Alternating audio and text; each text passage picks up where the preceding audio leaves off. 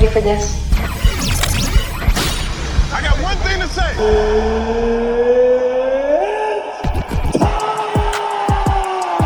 Oh, hell yeah. You ready? All right, go ahead. Oh, yeah. This is the Universal Wrestling Podcast. The irresistible force meeting the immovable object. Inside the ring. Outside the ring. That I just happen to be the greatest wrestling machine alive. It's all here. What a mega matchup. Universal Wrestling Podcast. I like this kind of party, baby.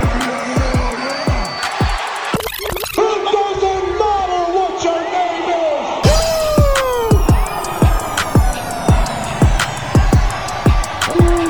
is. Welcome back to the Universal Wrestling Podcast. My name is Nick Dieterding. His name is Chris Dunn. Let's not bury the lead. Adam Cole, how are you, sir? Welcome to the show. I am doing wonderful. It's a pleasure to be here today. Thanks for having me, guys. Absolutely. Chris, we've done a few of these episodes. It's really cool to talk to wrestlers and talk to the guys in the industry, but it's more important to talk about the awareness. Chris, why don't you take it away? Yeah, Adam is somebody who I worked with a lot at WWE and at NXT, and always one of my favorite people. And we have this Leukemia and Lymphoma Society 10-week donation drive going on. And when I reached out to Adam, he was really excited to join. Like, he's had an insane day today, and when you are as big of a star as Adam Cole, who has such a crazy schedule, finding the time to do something like this is really cool. But Adam, from what you're telling me, you've also have dealt with, this in your life, and just want to hear your experience. Yeah. So without going into like crazy detail, my grandfather has dealt with issues with leukemia before. It's a very, very real thing that I do wish that more people had the chance to talk about and realize how much this does impact, other people and families and things like that. So again, Chris, the second we got the chance to talk about this, I was all on board with wanting to be involved in any way, in this very, very small way, to help in any capacity whatsoever. So it's affected my family for sure. My grandfather, who I was, very, very close with. Yeah, it's something where, this organization, if you can, obviously, the people listening to this, like everyone, money is money, and like it is what it is. Anything you can spare, whether it's $10, $5, $1, it really helps. Yeah. Last year, through people giving small donations, like just in LA alone, I believe, this donation drive got close to 8 figures. And wow. Yeah. And that's incredible. Oh my insane. God. And I'm very bad with numbers, or I would give what I think it is.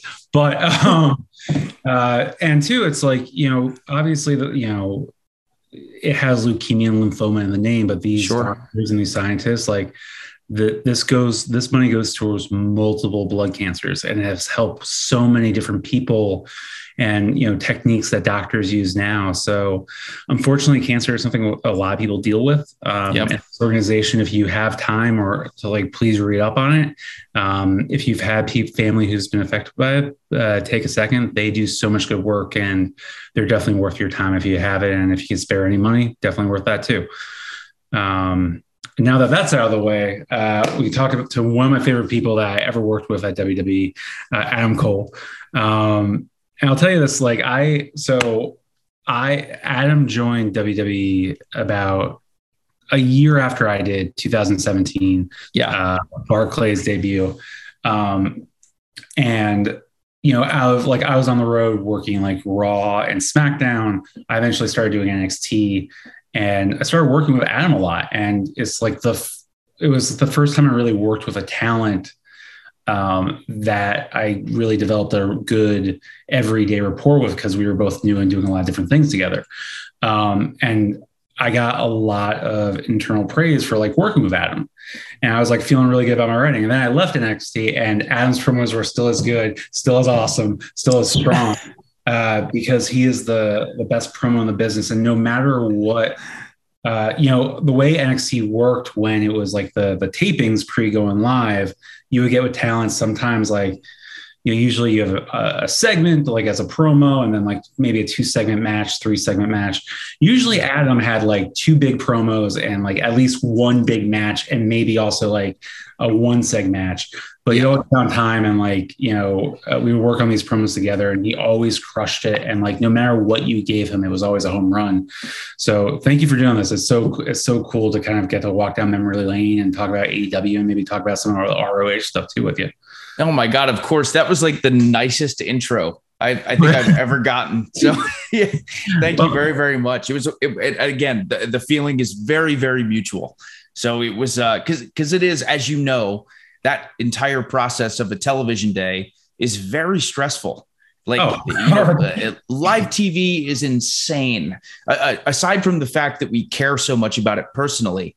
Again, when you think about the idea of like over 1 million people at the minimum are going to be watching this. Yeah. It's overwhelming. So you almost have to like completely block it out. So Chris, I felt like me and you had this really good like connection where we would almost like ignore the rest of the world. And me and you would just have a conversation and we go, okay, this is what I'm going to say. And you would tell me, or you would go, yep, that sounds good. And I'd go, all right, let's go kill it. And then we'd go do the thing.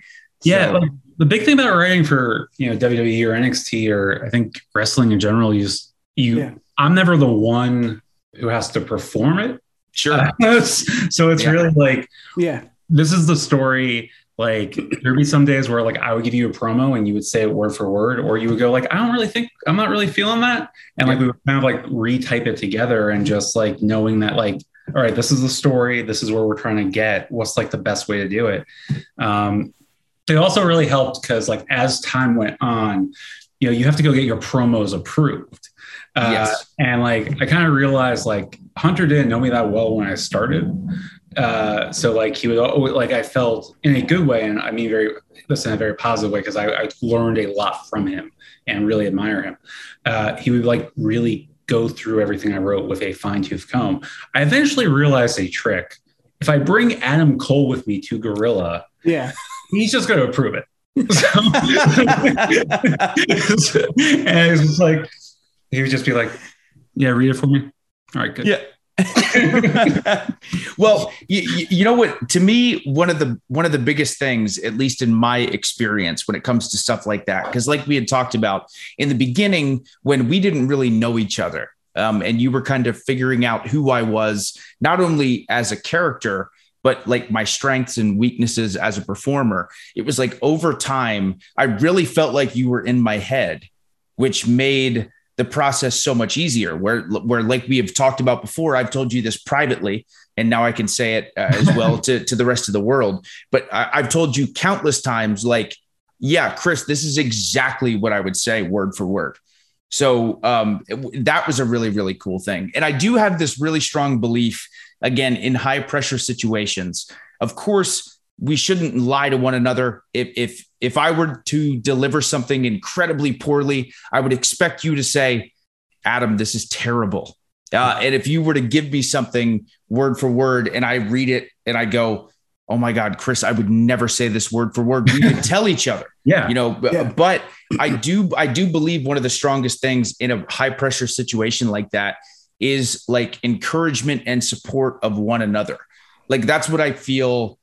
That's why I feel our rapport and our relationship worked so well.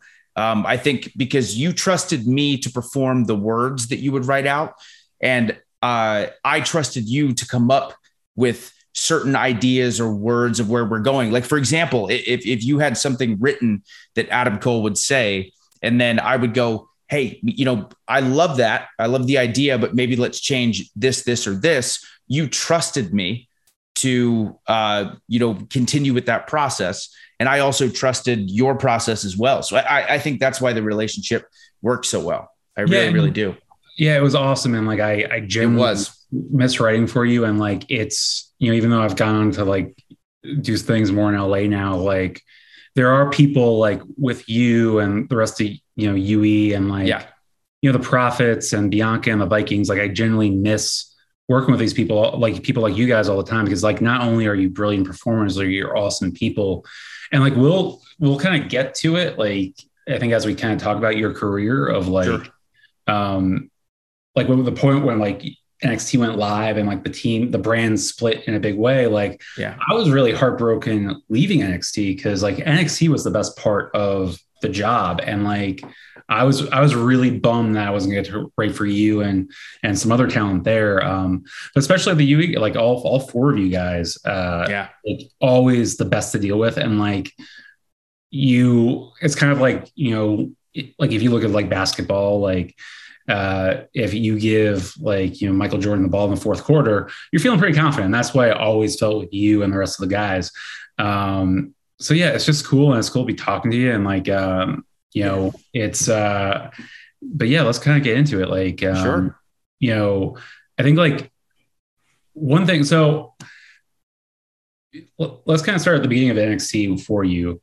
Barclays, Drew McIntyre wins the NXT championship, redemption story, huge moment, like a moment that like, man, like if that was like 99 Nitro, that's like Lex Luger being Hogan, like the whole roster coming out. But instead, the company has such a strong belief in you, they decided to have you debut and put you in that spot. What was that like? Yeah, that entire night and that whole process was so wild. On so many levels, especially when you just said what you said, where it's like, again, a guy like Drew McIntyre coming back, obviously they have a massive amount of faith in him. I think the world of Drew McIntyre, his career in WWE and his career in general kind of speaks for itself, obviously. So when you worded it like, yeah, they decided to end the pay-per-view or that takeover with me closing the show with Kyle O'Reilly and Bobby Fish. Yeah, that is pretty crazy, especially considering they had never met me before. Like it was all phone conversations and all that stuff. But I remember being so incredibly nervous on so many levels. Number one, I had tried out for WWE like multiple times, like twice, to the point where one time I tried out for WWE and I was still working for Ring of Honor, but I had just kind of started my career there. And I was told, yeah, you're definitely getting signed. So like drop the Ring of Honor television championship. You were on the way. So I literally lost the championship and ROH was kind of booking me in a situation where they could kind of phase me out. And then I finally got the call from Canyon at the time who said, hey, we just want you to know it's a no, but it's just a not right now. It's not a no forever. It's a not right now. Hunter has this vision because at the time when I tried out, it was the end of FCW. And I guess Hunter had this vision for what NXT was going to be. And Canyon had told me that, he envisions NXT as this company that brings in the best guys from all over the world and really showcases them in a different light. So in my mind, I'm thinking they're just being nice to me right now. They're just telling me no, but they don't want to be mean. And I respect that, but I was crushed. But again, the idea that Canyon said, he goes, go out and become the best wrestler in the world. Like go out and do your thing and travel the globe and all that stuff. And funny enough, that's exactly what I tried to do. I became a 3-time ROH world champion, the longest reigning pro wrestling guerrilla world champion. I went to New Japan Pro Wrestling. I did all this stuff. And I'm so thankful that happened because had I gone to FCW or the beginning stages of NXT as the Adam Cole that I was in 2013, I would not have had that epic takeover moment where I jumped Drew McIntyre and ended TakeOver Brooklyn the way that I did. So it was Canyon and Hunter were being completely 100% honest. I just had to hold up my end of the bargain in a lot of ways. But I remember, like, specifically as far as that night goes, I remember thinking, God, I hope people care. Like, I hope people are excited. I hope they know who I am. I knew the NXT fans were quote unquote smart fans and they paid attention to a lot of stuff that was going on in the wrestling world. And I remember running out and being like, oh my God, I hope so badly they're a little bit excited. And fortunately they were, to the point where I was so nervous, by the way, that a lot of people don't know this, but I almost fell on my face. Actually. Oh, really?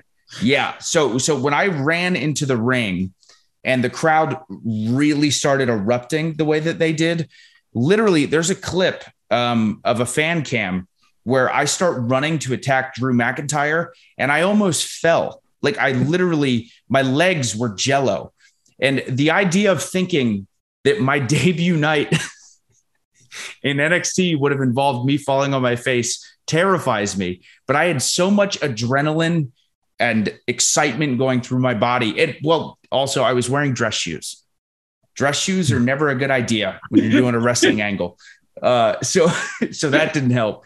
But fortunately, everything worked out and I caught myself and all that stuff. But I remember that we were going to end the night with me, Kyle, and Bobby all standing there. And I was walking up the ramp and I wasn't going to do the Adam Cole Bebe thing. Like Hunter and everyone else wanted me, Bobby, and Kyle to just stand there, just dominantly and just be like, oh, this is the new crew that's going to be here. And I was walking up the ramp and the crowd was chanting Adam Cole. And I said to myself, you know what? I'm going to do it. I'm going to do the thing I've been doing forever just to see what happens. And I swear to God, I did not expect the entire crowd to do Adam Cole Bebe with me.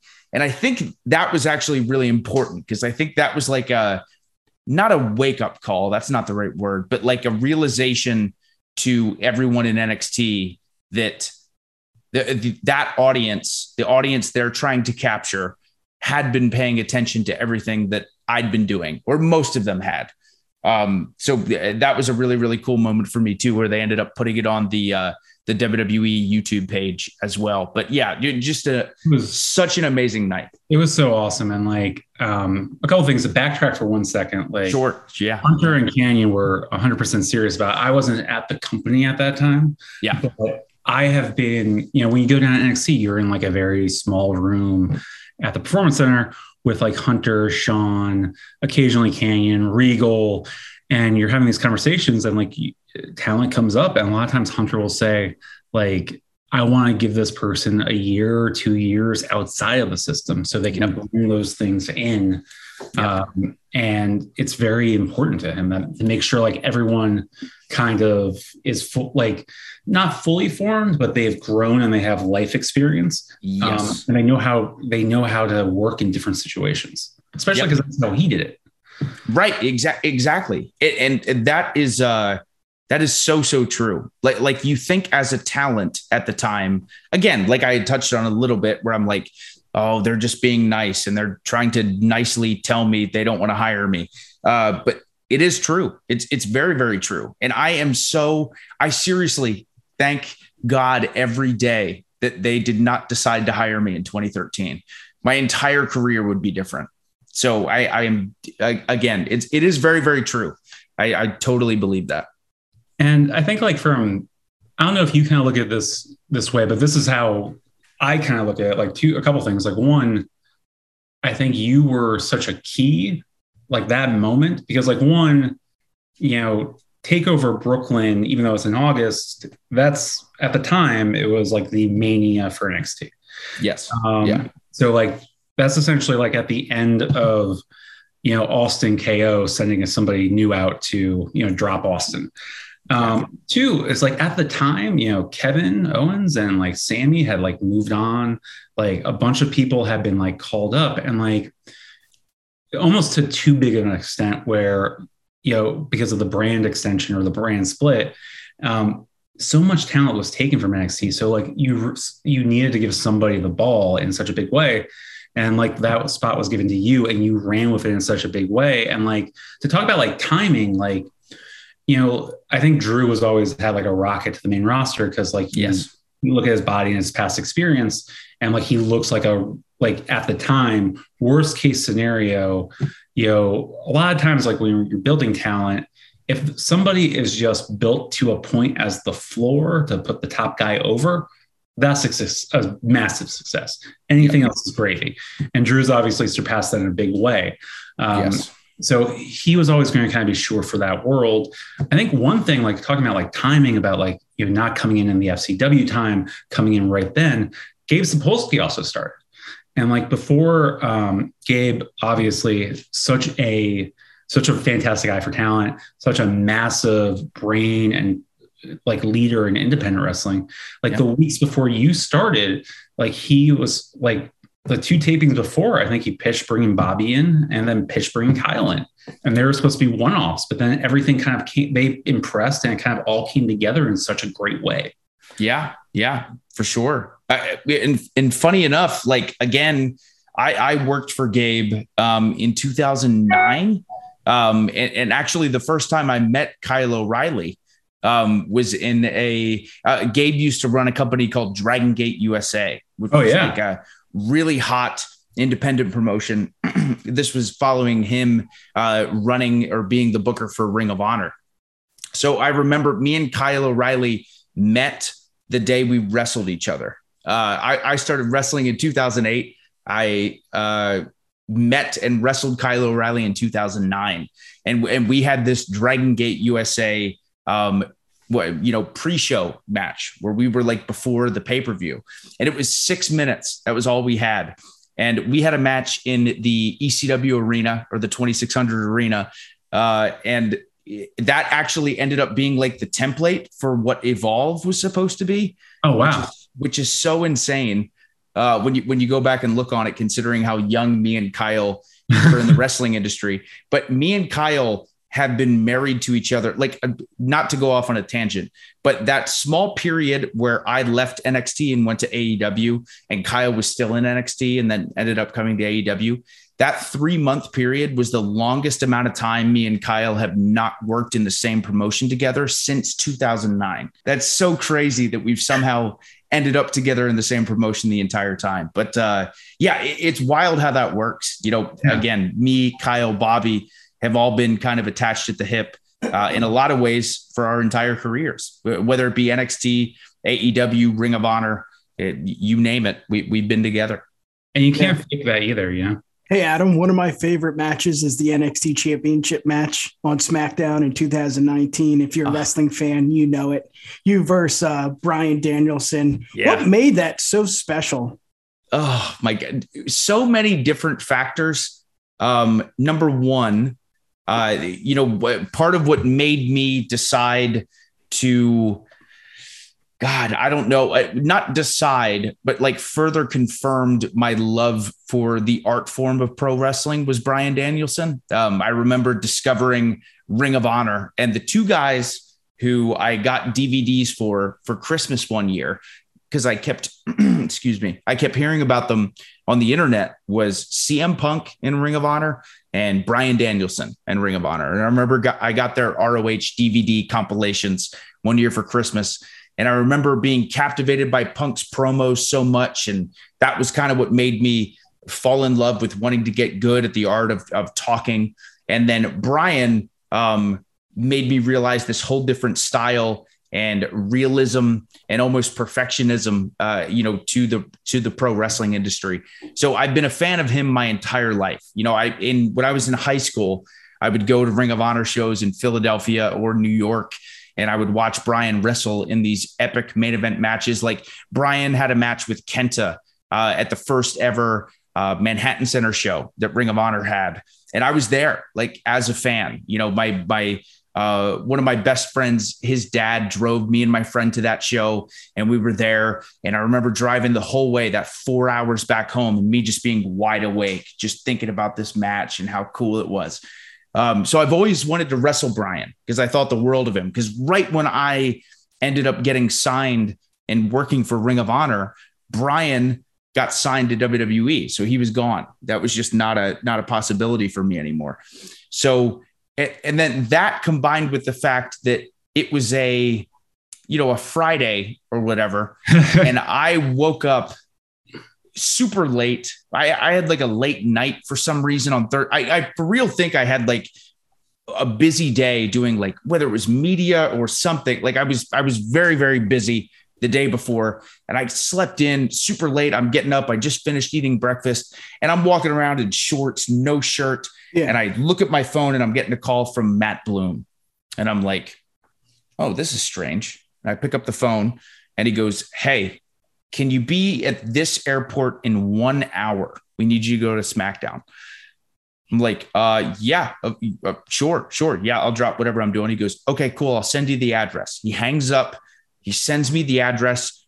The airport is 50 minutes away. So I have 10 minutes to pack all of my stuff and go to this airport and get on this plane with me and the rest of the NXT crew. Shawn Michaels is there. I'm putting my boots on this airplane. Shawn is trying to explain to me what I'm doing. We end up getting there and getting like a police escort to the building. And we're driving there and there's police sirens. And again, we get there and Brock Lesnar and Paul Heyman are in the ring, cutting a promo and trying to take as much time as they can in this SmackDown in Buffalo.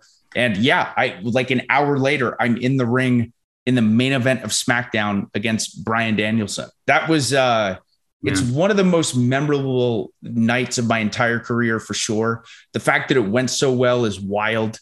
But it's just a testament to how talented Bryan is. And I guess the chemistry that me and him have together as well. So that was a really, really special night. Really, really cool. Yeah. For people who worked at the company, who had been there significantly longer than me, that's considered one of the craziest days in television history at the company, which says a lot. I had taken off and because I did not want to go to Saudi Arabia or get up and come in at 4 a.m. for the production meeting and zoom into it. And I had just gotten my approval to move to LA, and they were like, "Oh, can you fly to Saudi?" And like, I was like, "No, sorry." But so I was like on vacation, and my phone started blowing up.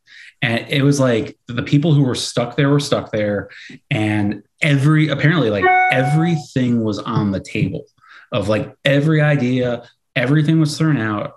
Like from my understanding, it was like a small room of like the writers and Vince and Hunter and Stephanie, and they were just like going through everything. And the fact that like the bet was made, like I think it really says a lot that they decided the idea to bring NXT into the Survivor Series was always like a little hesitant because, kind of a little bit of a separation and keep like NXT special. But like out of all the things talked about, like very big things were talked about, and they're like, we're pulling the trigger on NXT because of what the brand had become. Right. And like all the time, you're the face of that. And like being there with Daniel and like, you and I, when we talked about doing this podcast, we're kind of talking about that time period because that's when I left NXT and joined Raw, like as only on Raw because they split the teams. Yeah, but like, kind of going back to like your run in that, like that whole month for you, I feel like wraps up a whole Hall of Fame case. Like you're in the ring with Daniel Bryan, then Seth Rollins, then ladder matches, then Pete Dunne. You're wrestling like essentially 30-minute matches every night a week while cutting like amazing promos. It's like things that would like make people's like 3 or 4 years you did in such a short amount of time. Yeah, that November 2019 was like instrumental in not just my career like for that year, because that year, like in a lot of publications, I got nominated Wrestler of the Year. Just for that November, and not to discredit anything I had done before then. Obviously that played a part as well, but I think everyone recognized how crazy that specific month was for me. And it was just one of those things where, again, I know there are a lot of guys who were in my situation. They would have done the exact same thing. I happened to be the right guy at the right place at the right time. And there was no way that I was going to pass on that opportunity. Again, the fact that, because like you had mentioned, it all started with that Bryan match on SmackDown. And then because that was received so well, it was Sunday night at 10 p.m. After that Friday night SmackDown, it was, hey, you got to go to Raw on Monday, tomorrow morning, get ready to get on a flight, and you're going to wrestle Seth Rollins in the main event. And then I knew I had a ladder match with Dijak, on NXT. And then I had an 8-man tag on SmackDown and was cutting a promo in the ring. The craziest thing was the fact that I had the War Games NXT match on the Saturday And I took the craziest bump of my entire career that I will never take again. God bless him. I love him. Yeah, I'm okay and I'm fine. But the air raid crash from the top of the cage through the table, going back and looking at it is horrifying. And then less than 24 hours later, I'm wrestling Pete Dunne in a 20-minute NXT championship match. So it was such an insane month. But I wouldn't change it for anything. We were like, for War Games, we should probably talk more about War Games too. Like, sure. Yeah. Like, you're not always in arena when you're writing there because you're always busy, but like you try to make time for big things. So like you go out for War Games. Everyone was pretty scared after that bump. Like everyone was really like, it was like, oh, okay, well, NXT is canceled. I am. The craziest part about it too is I think you know this, but maybe I haven't told you, but a lot of my like close friends know I am terrified of heights, by the way. Yeah. Like absolutely horrified. Like for the most part, every single time there's been a War Games and I know I'm going off the top of the cage, which has been almost every single one. I end up climbing up there beforehand. And again, similar to the adrenaline rush feeling of my legs shaking, but only a little bit different. When I climb the top of the cage, my legs are shaking from fear, like legit physical fear. I hate heights. I hate them. But there's this like desire to entertain, I think.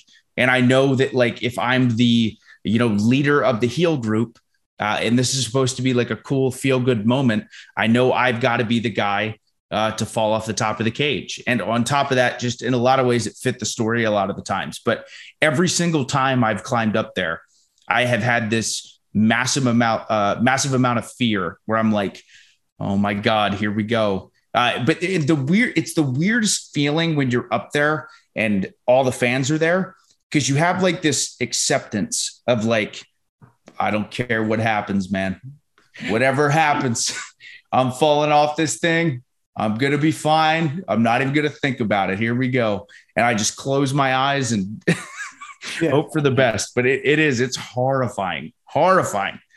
So scary. And hey, like, I think we should dive more into War Games, but like, just like to give a little context about like this month and like that SmackDown, like to put where it was in like the timeline of WWE, they literally like just started on Fox after signing this $1 billion deal. Yes. Within like 4 or 6 weeks. I forget. I think like the first SmackDown in Staples, now known as the Crypt, was September, like late September. I may be wrong on that. Like, and this is November, and it's just like, oh, like this Fox relationship is still new, and you may not be able to put on a show. And like to be called on to that, I think that just shows how loved and respected and how trusted you were. But like going back to War Games, like, right after you debuted at the Barclays, you were in the first War Game match in years. And like, you're just kind of talking about the heights and stuff, but like, how do you, especially too, like, unlike a lot of War Games, like this was multiple teams. Yeah. How do you go about like thinking about putting that match together? Yeah. So that entire process was so intimidating, especially because it was my first NXT TakeOver performance. Like I debuted by jumping Drew, and then the very next TakeOver, the main event was Undisputed Era, Sanity, AOP, Roddy, all of us in the first ever War Games match in WWE, not just NXT, but in WWE.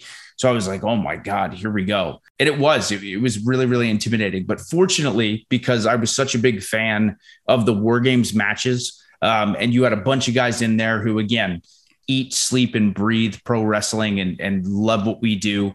It was like exciting to put the whole thing together. And that was the most fun part, because in my opinion, the most stressful one, aside from the fact that I had just debuted for NXT, but it was also the first one we did. The first War Games was definitely the most stressful as far as like figuring out kind of how we wanted to do it, what we wanted to do. And they've always kind of been different, every single one. Yeah. So that made it interesting and exciting as well. And there was a process that we learned along the way where I remember in the beginning, because a lot of us had that mentality of like, we always need to be doing something. That I learned after the first one that if you take something crazy and you lay there for 2 minutes, no one really cares because there's so much action going on with everyone else, and that's okay. So anytime it was, someone was in their first War Games match, that was always a process letting everyone know that like, hey, it's okay if we're kind of not the focus for a second, trust me, it'll be back on us in a minute. So, but yeah, the process was really, really fun, mainly because of the crew of guys that we had. Every single War Games match that I had, I loved the guys that I worked with. Loved the matches we had. Again, those fans for every single War Games match were amazing. So yeah, really, really fun. Really enjoyed it. Those were so cool to. Yeah, I loved them.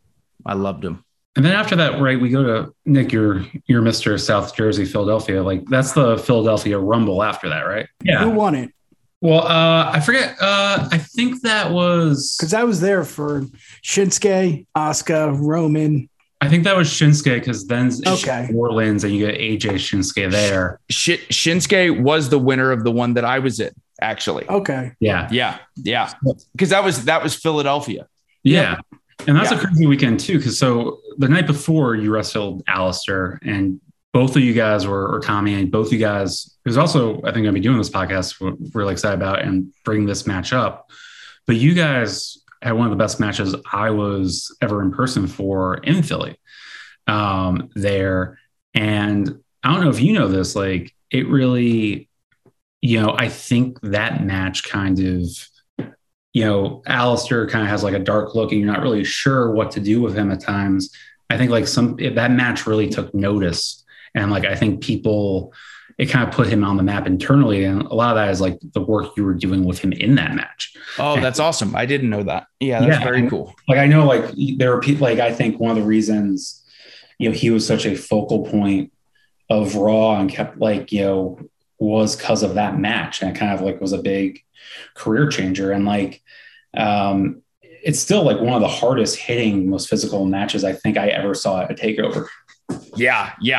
That one was really, really violent. I remember I took I had this wild idea because we were in Philadelphia and I had seen the Necro Butcher is his name. And I had seen him take this crazy bump on these chairs, not butt to butt, but like back to back, like this. And I remember having this wild idea of, oh my God, it's my first TakeOver singles match. I want to have this crazy moment in this match. And Alistair gave me this Death Valley driver on top of the chairs. And I remember thinking, I don't think this has been seen in WWE before. So I was really excited to do that. And it was in Philly. Again, I had gone to countless shows in Philadelphia. Like as a fan, Philly was where I went to go watch WWE. So nice. I wanted to make an impression. I was like, oh God, I got to do my absolute best to have a good one. And funny enough, though, like not to gloss over that match because I did really enjoy it, but I was told afterwards at like 11 p.m. that night, Triple H told me, hey, by the way, you're in the Rumble tomorrow. So I was expecting to go home. Like no one had told me anything. So I had this match with Alistair and then I was told I was going to be in the Rumble. So I'm like super excited, super elated. And again, a similar feeling of being like, okay, I debuted at NXT TakeOver in Brooklyn, and these are the diehard of the diehard WWE fans. But how are the fans at the Royal Rumble? Like maybe these people just watch Raw and SmackDown. Maybe they're not going to care. And I remember being like pleasantly surprised with the reaction. Like people were actually excited I was there. So that was really, really cool. And then I got to stand in the ring because Rey Mysterio was like a surprise entrant as well. And standing in the ring when Booyaka, it was like so cool. I of course I'm thinking, a million things, and I wasn't in there for very long, but that was still like a place to debut in the Royal Rumble in Philly. I wouldn't have asked for a better spot. Yes, sir. When did you? Yeah, I mean, as Nick is Philly proud. I went to school Yes. outside Philly, so like when when you talk about seeing wrestling shows in Philly, not to speak for Nick, but I think I could totally relate about how awesome it is. Yeah. Yeah. Yeah. Fuse Center. Yeah. Oh yeah. When did that day? So like that day, when did you find out you were working with Rey Mysterio? Oh my God. So I'd say a couple hours before, but I didn't even speak with Ray until 30 minutes before I walked through the curtain. Like, because again, things were so hidden and so protected at that point. I think that was the same Rumble that Ronda debuted as well. Yes. So there was like a lot of like hidden stuff that day, I remember. So yeah, like a lot of it was super, super last minute, which was of course very stressful. That was the thing that I had not experienced in my career at that point. Now it's like, I'm used to it. That's just how we do the show. But yeah, at the time, again, it's a lot of pressure because it's what I wanted to do since I was 9. WWE was my dream and my goal and everything I ever wanted. And now all of a sudden, less than 24 hours after I'm told by Triple H, I'm going to be in the Royal Rumble in Philadelphia. I'm thinking First Union Center, like all the shows I used to go to. And hey, Rey Mysterio is going to be in there with you and you're going to get eliminated by him. It was just the whole thing. It happens so fast that you don't even have time to process it. It's like the anxiety and the stress almost comes afterwards. It's the weirdest feeling. Like you're in this like super zoned out moment where you have a job to do, and then it hits you later. So, but yeah, it all, I was told last minute about a lot of stuff. Yeah. As you know, well, that's the thing, like kind of going back to like opportunities and stuff. Yeah. Everything's an opportunity. And like, I think the thing that like really defines your career in a good way is like outside of the matches, outside of the promos, outside of all these things, like you always, like everyone references the brass ring. Like you didn't just grab it. You always like tore it down and ran with it, which is like too, like, going to the next like takeover, like in New Orleans, like for Mania weekend, like that was like a pretty crazy time because that's when Bobby got hurt, right?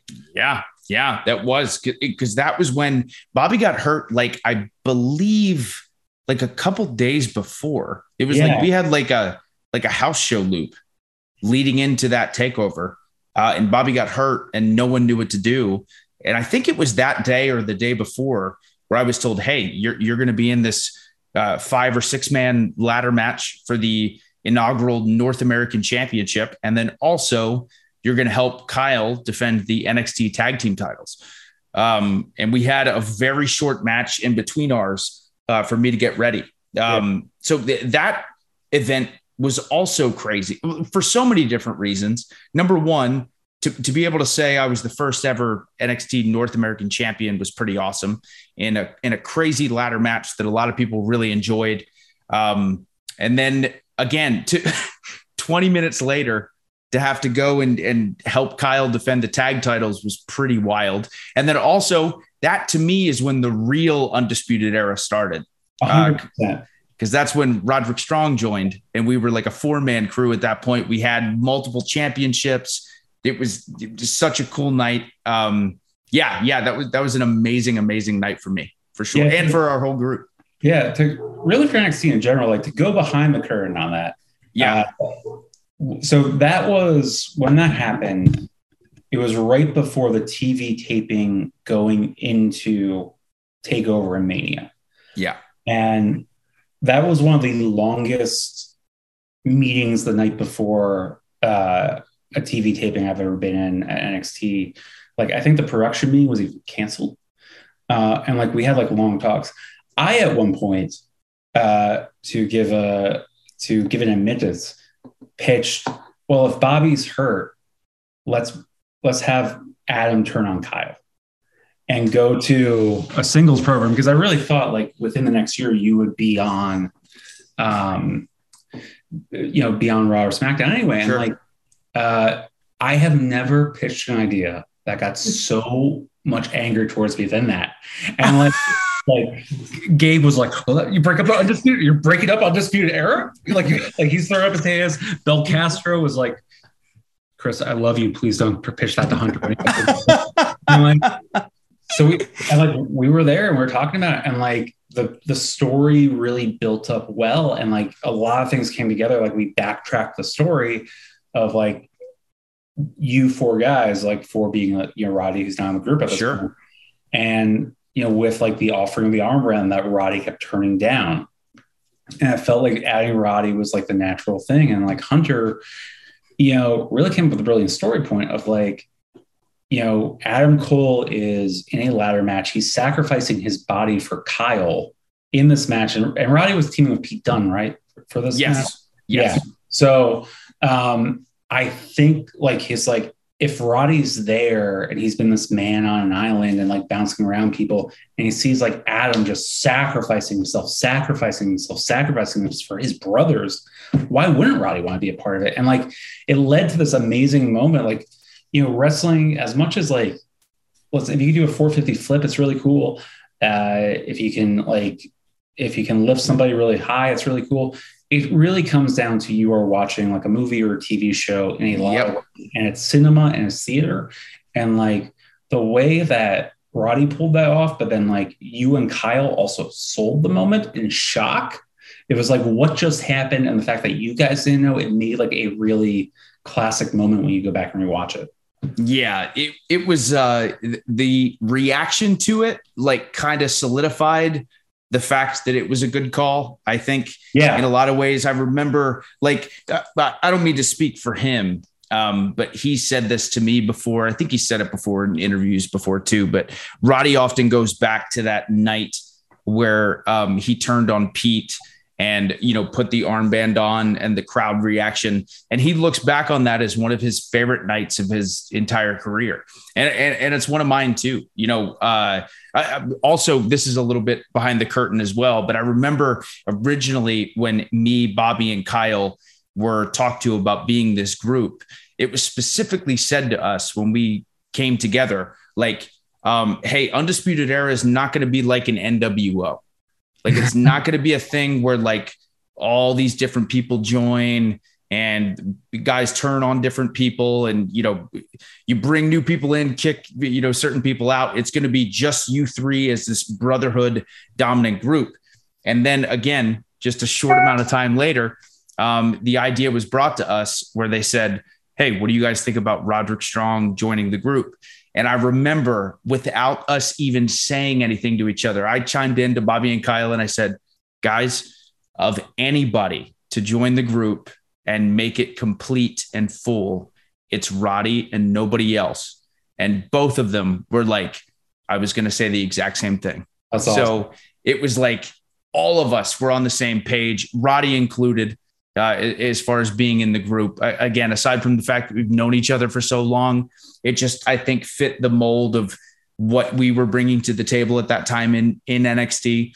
And to just touch a little bit on what you said about Hunter's vision of like the whole, me sacrificing myself for Kyle, man, it's just so brilliant. It's like such a deep level of thinking when it comes to storytelling and moments and heroes and villains, or like not even heroes and villains, because technically you could look at that and say like, that's an admirable quality. But I was like a dirtbag in NXT, but it's still like an admirable thing that would make someone who's maybe not as successful in what they want to do and go, no, I want to be involved with something like that. I want to be involved with a group of people who care about each other and will do anything for each other, because that's human emotion at the end of the day. So I know everyone knows how smart he is, but like, God, he deserves way more credit than I think he gets sometimes. I agree thinking like that. He also I think he's a student of storytelling to an extent.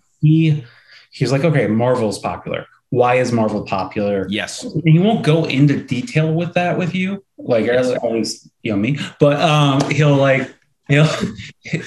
say things in production meetings, and you would see this a lot when he was on Raw and SmackDown meetings.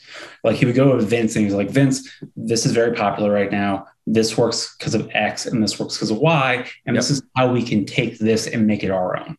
Yep. And he's really smart with that. And like, too, like, I think somebody who doesn't like to be talked about, who I'm going to talk about, Joe Bel Castro. I think like one thing, he was such a defining person in NXT as a lead writer, and like he left to go write a book, which is fantastic. Where if you can get it, definitely buy it. He's such a good guy, and like he was a big supporter of my career, and like I learned a lot from him. One thing he was really good, especially that night in that room, he backtracked the story in such a good way. Yeah. And he like could break it down essentially in so many different ways. It's like kind of like, the next year when I was working more on SmackDown and we were doing like I think it was next year, the Charlotte, Becky, Ronda stuff. Like he kind of really taught me to look at wrestling storytelling as like what the package is. So it's like, we're pitching this, like, what are the moments you can kind of do with that? And he kind of like retrofitted that story to work in his mind. That's quite brilliant and like quite smart, and like such a talented group of people to be around down there. Oh my God. Yeah. What a crew. Seriously. Yeah. Everyone's so much so on the same page and like excited to work together. Like it really, really was. Again, I'm glad you brought up Joe Bel Castro, because he was, again, he was another one who was instrumental in the Undisputed Era working whatsoever. He was a great guy to work for. He really, really was. He was like, when it comes to like Sanity and like, like AOP, like he really crafted these stories and these characters in such a good way. And like, really dedicated so much time to it, and like unsung hero. And I think that's partially like he does not like the attention, but he is so well. You're gonna get it, Joe. You're gonna get it. So goddamn. But yeah, it really. You are in the meat grinder working a 52-week-a-year show at WWE. Yeah. Wrestling is your life. Like I've never seen glow, and that's mainly because you're watching 7 hours of wrestling a week just internally. And that doesn't include like you're watching what the indies are doing or what's going on in Japan to see like if there's anyone you should sign, or if there's like, any like new moves or just whatever. When you're at NXT, you are really like, you feel part of a team and you like want to run through a wall. And like, it was like for the brand. And like, I told Hunter, like, and like, I got like probably like a little too like personal, like not personal, but I guess like emotional. I was like, man, like when we were at TakeOver 25 in Connecticut, that was like the best night of my career at WWE. And like at that point in such a big way. And like, I remember like leaving, like what we kind of talked about before around that period, around like, the Daniel match and the Survivor Series and all that stuff. Like I was heartbroken to like not be on NXT anymore. It was just like, it was a real, like myself and another writer tried to get approval for us to fly from Raw every week and then do NXT live every week. And they're like, no. That's awesome though. Yeah. That's just a testament to like, again, the bond that a lot of us formed like in that environment. It really did. It felt like this like giant victory every single time that we had like a really awesome or epic show. Like it was like the whole team, the entire crew was like, oh my God, we did it. Oh man, the fans loved it. And everyone was so stoked and so happy. So I totally get it. And I think that's cool. Yeah. I think that's really cool. All awesome stuff. Yeah. I'm going to break it up a little. Adam, I know you're a big video games fan. Big time. There we go. Who was your go-to guy for WrestleMania 2000 and or No Mercy? Oh, wow. Good question. Ooh, great question. So generally speaking, at that time, I did mostly play as Stone Cold Steve Austin. He was my go-to. I was not very good at the creative wrestler aspect of the game. But again, if I'm not picking Stone Cold, I'm picking like X-Pac. He because I loved his No Mercy taunt. Oh, I loved the No Mercy taunt so much. So good. Nice. Oh yeah. I was either Ken Shamrock or Steve Blackman. I don't know. Oh, nice. My go-to Those guys. are both good ones too. Yeah. Oh, I do have a somewhat interesting wrestling video game story in the sense of I remember I think it was Warzone on the PlayStation 1. Do you guys remember that game? Okay. So I remember renting it and being so excited. It was like my first proper wrestling game when I was like really into wrestling that I could have, because we got a PlayStation 1. And I remember I loved Stone Cold. I was so excited to pick him as my character. And when he walked out to his music and that music played, I was so pumped. And when he stood on that turnbuckle and went to do his taunt and he did this, I lost my mind. I was so sad. I'm like, why can't you just close the fists, dude? Come on. I was so sad. I was so sad. But again, I get it. You know, technology at that time is a little bit harder. Yeah. But I remember I wanted so badly Stone Cold to have his fist closed because at that time when I was, first falling into wrestling, I loved just entrances most of the time. Yeah. And Stone Cold was my guy. He was my first favorite wrestler.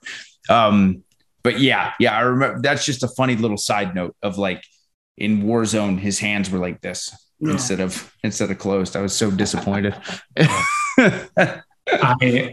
I used to get so frustrated with those games. The first like one I really loved, there was a WCW one, I think around like, I'm trying to think, it was the Wolfpack was in it. So it had to be like 97, 98. And I thought that was like the perfect game.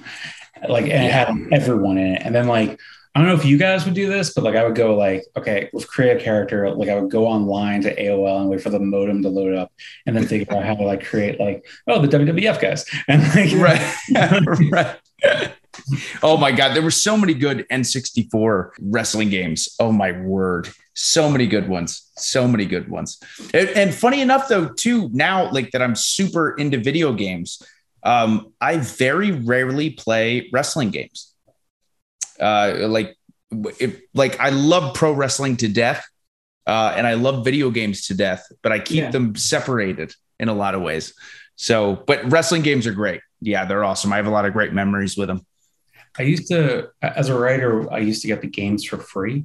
Oh, nice. And I never played them just because like, kind of going back to like the old thing, like I wish I had them now because I would totally play them now. But like, it's just like I don't know if you feel this way and this is why you don't. It's just like wrestling is your life pretty much the whole time. Yeah, it is for sure. So like that was actually funny enough. So like I casually played video games my whole life. Like my first memory ever, not of video games or of wrestling, like my first memory of my life was waking up really early one morning and my dad had stayed up all night and got the best bike you can get in Road Rash on Sega Genesis. And I was like really excited that he got the Diablo bike in Road Rash. So I loved playing them, but when I was 9 years old, it was wrestling 100% of the time. I would play video games. I loved the PlayStation 1 and N64 and PS2 and GameCube and all that stuff because my brother was really into them. But at the end of the day, if wrestling was on where I could train or read a wrestling magazine, I was picking that over video games. So in 2015, I'd been wrestling for quite a few years. I had already traveled the world and I got to a point where I was kind of like, I really need a hobby outside of my job. Because it was just wrestling all the time. And I love wrestling. It's by no means anything negative towards it. But I was like, I need some sort of separation from it. And I'll never forget, my brother came home because we played Halo a lot when I was in high school. And my brother came home one day and he goes, Halo 5 just came out today. And I was living with my brother and another roommate of mine at the time. And I said, hey, Brent, do you mind if I play Halo 5 on your Xbox? It was just bored. I had slept in till like 1 p.m. or something crazy because I got home from Japan or something wild. So I started playing it. I stayed up till 8 a.m. and beat the whole campaign. And I was like, wow, whoa, this is so much fun. And I played it again the next day. And then I said, you know what? I'm going to buy an Xbox. And the rest was history. So from 2015 on, I've been like passionately into games, outside of wrestling. And not to bring it back to this, but one of the biggest things is the storytelling aspect of it. Games at this point have turned into like AAA movies in a lot of ways, where some of the dialogue and good versus evil scenarios that they put in these games, where you get to play these characters, inspire me. Like, again, I can't tell you how many times I've been inspired from a character in a game for a promo in a wrestling ring, just based on certain things that guys have said or mannerisms or characteristics or what have you. So it's helped me professionally, actually, to kind of separate the two versus just, studying wrestling 24/7. I think like you've been really good about one thing in your career of like, I think in a lot of fields like this, you have to like be all in. Yeah, for sure. But you also have to know yourself and like give yourself like, you can't just all be it, because you need to be a well-rounded person. Yes. And you need to bring things from outside to be successful, and like, you know, like learn things. And I think like, that's like, one thing you've always been like really good about. Oh, thank you. Yeah. Yeah. Because, again, I've said before, I feel like if I wasn't obsessed with pro wrestling, I wouldn't be where I am today. I think the obsession to the industry has been vital in the fact that I've gotten to do so many things I've done, especially considering the fact that, again, I'm not like a huge guy, I'm not by any means. So I had to teach myself or make sure that I was at least pretty good at pretty much everything within the industry. And I have consumed myself within the job. But like you had just said, it's so important to be able to kind of turn it off for a second, because I used to be in a phase where, God, if I had a performance that I was really happy with, I had a great week and I was just happy my entire life, no matter what happened. Hey, it doesn't matter. I had a great match on Wednesday. And then if it didn't go well, then I was sad and depressed and upset with myself if it didn't go well. And that's a very dangerous hole to fall in. So if you can find yourself in a situation where you still put as much commitment and passion into what you love and what your number one priority is, while at the same time having other things that can bring you happiness or what have you, I think that's vital. I think it's really, really important. It really is such a game changer. As one of the producers of Bailey, This Is Your Life, I was very sad for like when you have a segment that goes like rough, you get depressed, and then it's just like, okay, like you have to like put this over here, and then like, yes, you have to. There's always going to be another show. In 2020, you started feuding, I think, with Pat McAfee, correct? I think it was 2020. And I know there's a lot of hate there. Has things cooled off? Not at all. I hate that SOB. I hate him. But I will say this. About Pat McAfee. All right. I can't stand him. He's a scumbag, as he calls me often, but he's incredibly talented. It's kind of unbelievable how well he's done in literally every aspect of the job, whether it be the in-ring performance or the talking ability, which everyone knows he already has.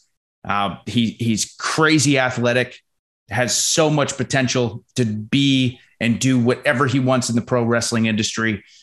But I can't stand him. I hate his guts. It's really nuts. Like, Pat, the guy who would get in trouble for wearing shorts on the kickoff shows, would end up at WrestleMania dealing with Vince McMahon and Stone Cold. Unbelievable. One of the highlights of the whole weekend. Yeah. For real. Like the entire WrestleMania weekend, Pat was one of the highlights. Like top 3 to me, for sure. Yeah, 100%. Like, without question. And he took the stunner so well. Like I remember I learned a lot about wrestling when Kevin brought it back. Shane was supposed to take a stunner and he went the wrong direction. And you realize how like one little thing like that about like somebody being off about which way they're supposed to turn can like blow something so like in such a big way. But like, Pat, like, he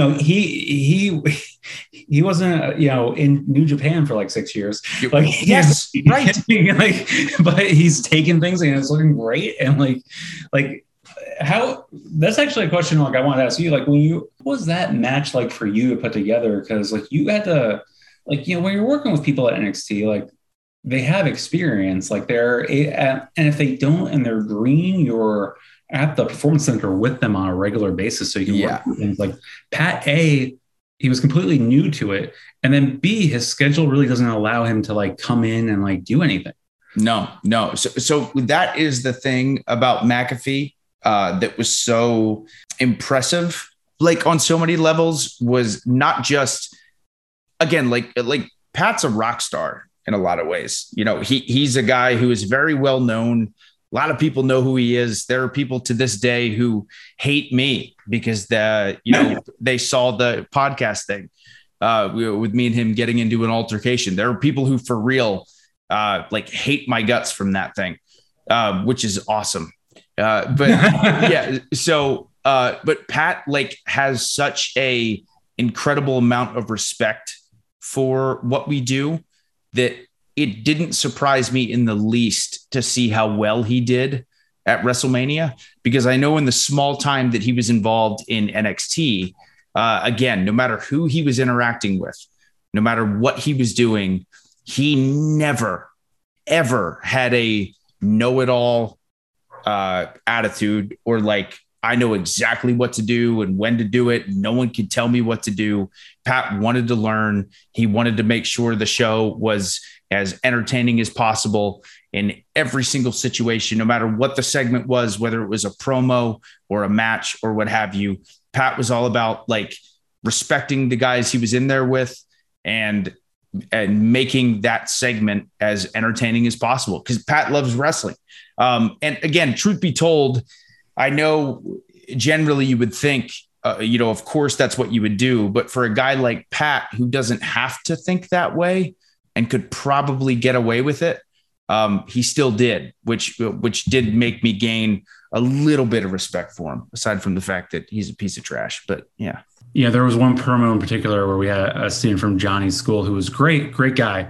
Yes. But like, it really shows what an amazing performer you are, because like you had to help him through the promo because he had never done a live television promo before. Well, the whole Gargano feud was crazy for me, and I think for everybody, because again, like the Tommaso Ciampa Johnny Gargano story was, in my opinion, like the best story ever told in NXT, like Agreed. Top to bottom. It was just so brilliantly done on so many levels. So we go from thinking Johnny's going to have his big moment with Tommaso WrestleMania weekend, and then Tommaso needs neck surgery and they need this drastic last minute replacement. And they're like, oh my God, what do we do? Okay, I guess we'll do Cole and Gargano WrestleMania weekend at this takeover. And then it ended up being what many people call one of the best takeover matches ever, which is wild because me and Johnny have wanted to work together on a platform like that for a really long time. So it's crazy how that worked out.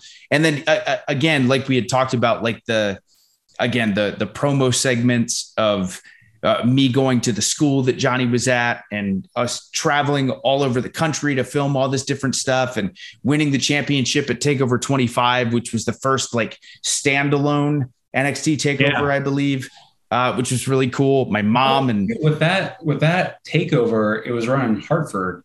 Yes. Yeah. They hadn't run that building in forever because, it just wasn't doing well. And it was a complete sellout. Oh, I didn't know it wasn't doing well. Oh, that's cool. not NXT, but like, no, I know. That's what I mean. Yeah. That's incredible. Yeah. Oh, that's awesome. I didn't know that. Yeah, that was such a working with you two on that story was like so amazing. Yeah. I will say this, like I doubt you follow me on Twitter. Like I obviously care about your career, and I don't know, I've never told you this, and it's a little embarrassing. A running joke, because like the writers make fun of each other. I was sarcastically called the fifth member of Undisputed Era for a while, so I have a very heartfelt. I care about all of you guys. Because like I really hope Adam goes to Raw or SmackDown, because I was worried. I really do believe in Vince has a philosophy about spotlights. And like the more people you put into it, the less the light becomes. And I was just like, AEW signing all these guys. Like it doesn't really feel like Punk or Daniel or Brian. I'm sorry, or Adam would really get this moment, just as a friend of yours and a fan of yours, like you have just like it doesn't matter how many people AEW signed, and like you have been crushing it, and like same thing with Bobby and Kyle. And like, it's been so fun to watch as a fan every week. And like, I can't wait for the forum show in June. And like, you have got somebody I really respect had like a saying about like, people at NXT and Indies, like when you're kind of moving up the ladder, it's like, man, if you were a mid-card guy in the Indies, you're going to be a mid-card guy at NXT, and you're going to be a mid-card guy on Raw or SmackDown. And, I think one thing you've proven is that like, no matter where you are, you always find a way to be in the main event. And it's been really great to see. And like, hats off to Tony. Like he brought a lot of people in and people thought it was too much. And it's been like just phenomenal television. Oh, thank you. Yeah. And a lot of that, like I said, well, first of all, again, thank you so much. That means a lot to me, for real. Sure. So again, getting to know Tony on the level that I have has been so cool. Aside from the fact that I think he's a wonderful, wonderful person. Like he treated me so well. I met him 2 years before I started working for him, and he was always so kind and so nice to me. But my God, does that guy love professional wrestling? He loves pro wrestling, and he respects the history of it and what you've done. Like again, like a big thing for me was early on in my AEW career, there was a point where there was an 8-man tag booked where it was me, Kenny Omega, and the Young Bucks against I think it was Jungle Boy, Luchasaurus, Christian Cage, and Bryan Danielson. And Tony was so excited to do this match because he goes, God, the four of you have only teamed together one time. And it was one time in New Japan on June, whatever, And it was like a New Japan house show.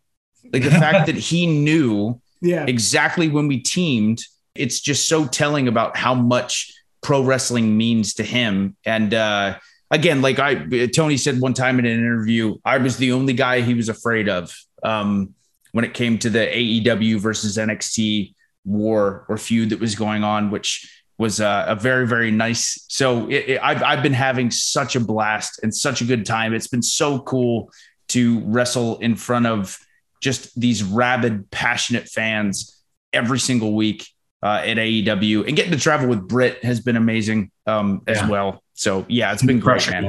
As she always she's doing so well. So well. It's everything. Like I think Tony deserves a lot of credit. Like I haven't always loved the comments about writers at WWE, but I will say like he has been like, he's really created something like so amazing. And like from whether like, his father, like him and his father, like own the Jaguars or whatever, like a lot of people have money and they don't use it well. And like, it's very hard to do these shows and do them well. And like, I think too, like not only are they great shows, but in addition to that, when you talk to, I have a lot of friends in AEW. Anytime I talk to them, always happy. Love coming to work every day. For sure. And a lot of that is because, again, in a leadership role like that, he is so happy all the time. Like lots of times I will sit in Gorilla or like kind of watch from start to finish. Like would say if there's dark elevation matches that start before Dynamite and then Rampage afterwards or whatever, for 4 hours, Tony is elated and ecstatic about every single match that's in the ring, which is so important. He's excited before the show starts and he's excited after the show. It really, really helps. There's like the pressure is still there, but the pressure more so comes from ourselves. Like we have a certain expectation of like, when I walk to the ring, I have a certain expectation of what I think Adam Cole should bring to the table and what I should do and the performance that I expect from myself and what I know the fans expect from me. But there's no I'm never afraid of Tony being disappointed with me whatsoever. Like he is just so encouraging, so supportive. I love him to death. He's an amazing boss. That makes me so happy to hear. Yeah. I think that's a great way to close out the show. Yeah. We took up about a lot more time than you expected, Adam, but it was just like, oh my God, guys, it was a pleasure to talk to you. Pleasure to talk to you. Thank you very much. For sure. I will see you on the 27th. Awesome. It's so cool to talk to, guys in the industry, wrestlers, people like you, Adam. Thanks again for coming on, but it's all about the charity. So we appreciate it. The description is below. The link is in that. Please click and donate if you can. Awesome. Please do. Peace. Thank you for listening to another edition of the Universal Wrestling Podcast. Light that blood up and say! Check us out on the web at uwpod.com. You got mail. Or send us an email. We really don't know what we're dealing with here, man. info@uwpod.com. Universal Wrestling Podcast. Nobody does it better.